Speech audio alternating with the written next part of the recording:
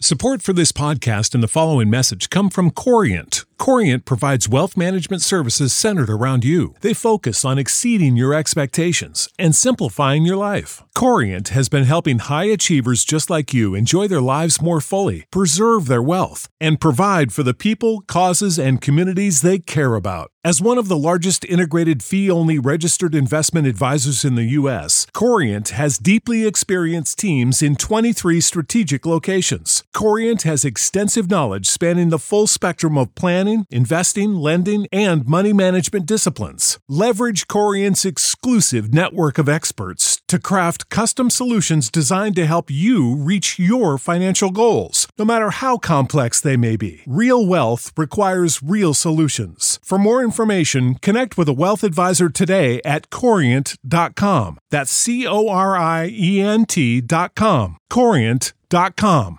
Hi, everyone. It's Amy Newmark. I'm off this week, so I've chosen 3 great end-of-summer episodes for you from last year. I'll be back after Labor Day week with new episodes.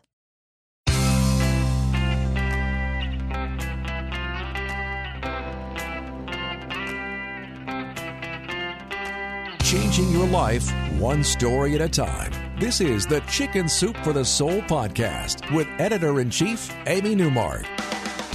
Hey, it's Amy Newmark with some instant inspiration from Chicken Soup for the Soul. It's the 16th anniversary of 9/11 today, and we need to stop and think a bit. I talked to Anne Clark Van Hine on Friday. She lost her husband in 9/11, and I want to be respectful and really think about it today and not just go on with our days as if there was nothing that happened 16 years ago. One of the things that I'm noticing is the difference in our unity now versus then. Do you remember what it was like right after 9/11? How we were so united nationwide. We were one. We were noticing what was the same about us, not what was different. So today I want to share a couple of stories from our 2016 book, Chicken Soup for the Soul, The Spirit of America. These are stories about that unity that we felt right after 9/11. The first story is by Linda Wright, and it's called, appropriately, We Are One. Linda was a senior manager for a Fortune 500 company, and her job involved traveling all over the United States. And she says that the people she worked with in Los Angeles used to joke that something strange happened every time she went to Los Angeles on business. One time the transit workers went on strike, and Southern California turned into one huge parking lot while she was there. Another time the Oscar statues went missing, and then miraculously reappeared in a dumpster found by a homeless man. So when Linda flew from Florida to California on Sunday, September 9th, 2001, she wondered what strange thing would happen this time. And sure enough, when she got there, they had just had an earthquake, a small one by LA standards, only a 4.2.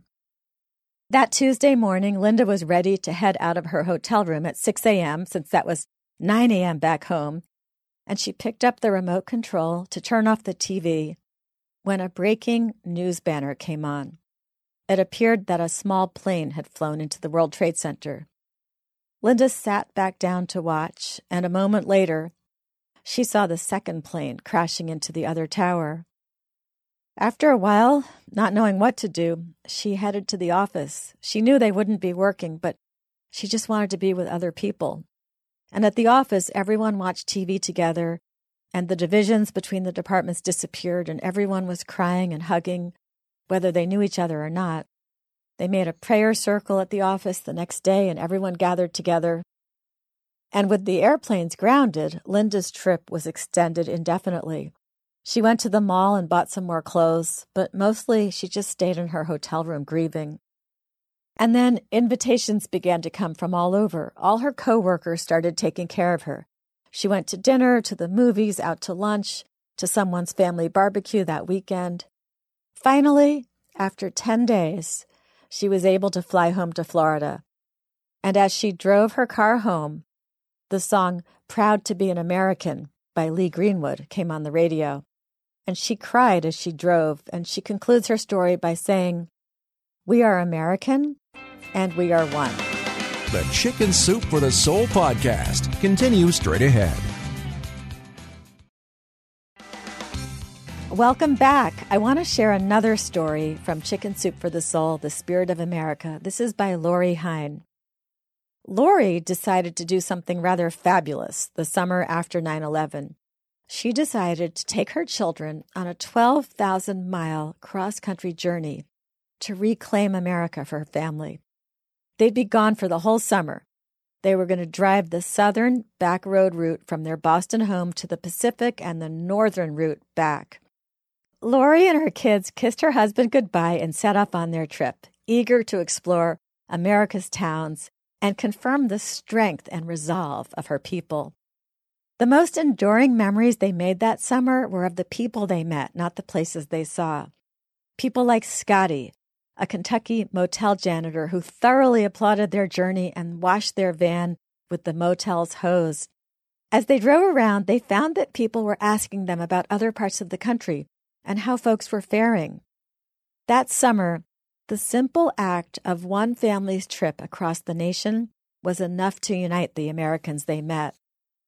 Lori and her kids were there on the road, traveling freely, robbing terrorism of its ability to scare us. The people they met felt like they were taking the trip for them, touching the country's corners and middles and confirming that things were all right. Lori says it was like she and her kids, driving coast to coast, north and south in their van, were a thread that was connecting the country as they rolled their way through 21 of the 50 states.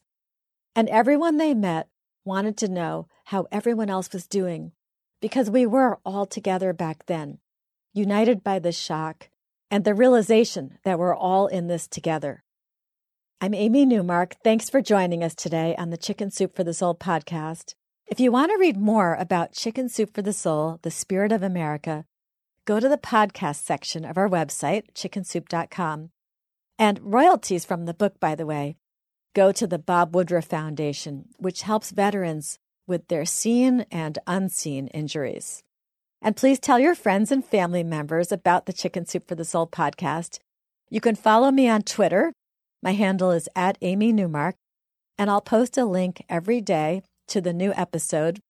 You can also subscribe to the podcast and have it automatically downloaded into your phone by going to Apple Podcasts or Google Play or wherever else you like to get your podcasts.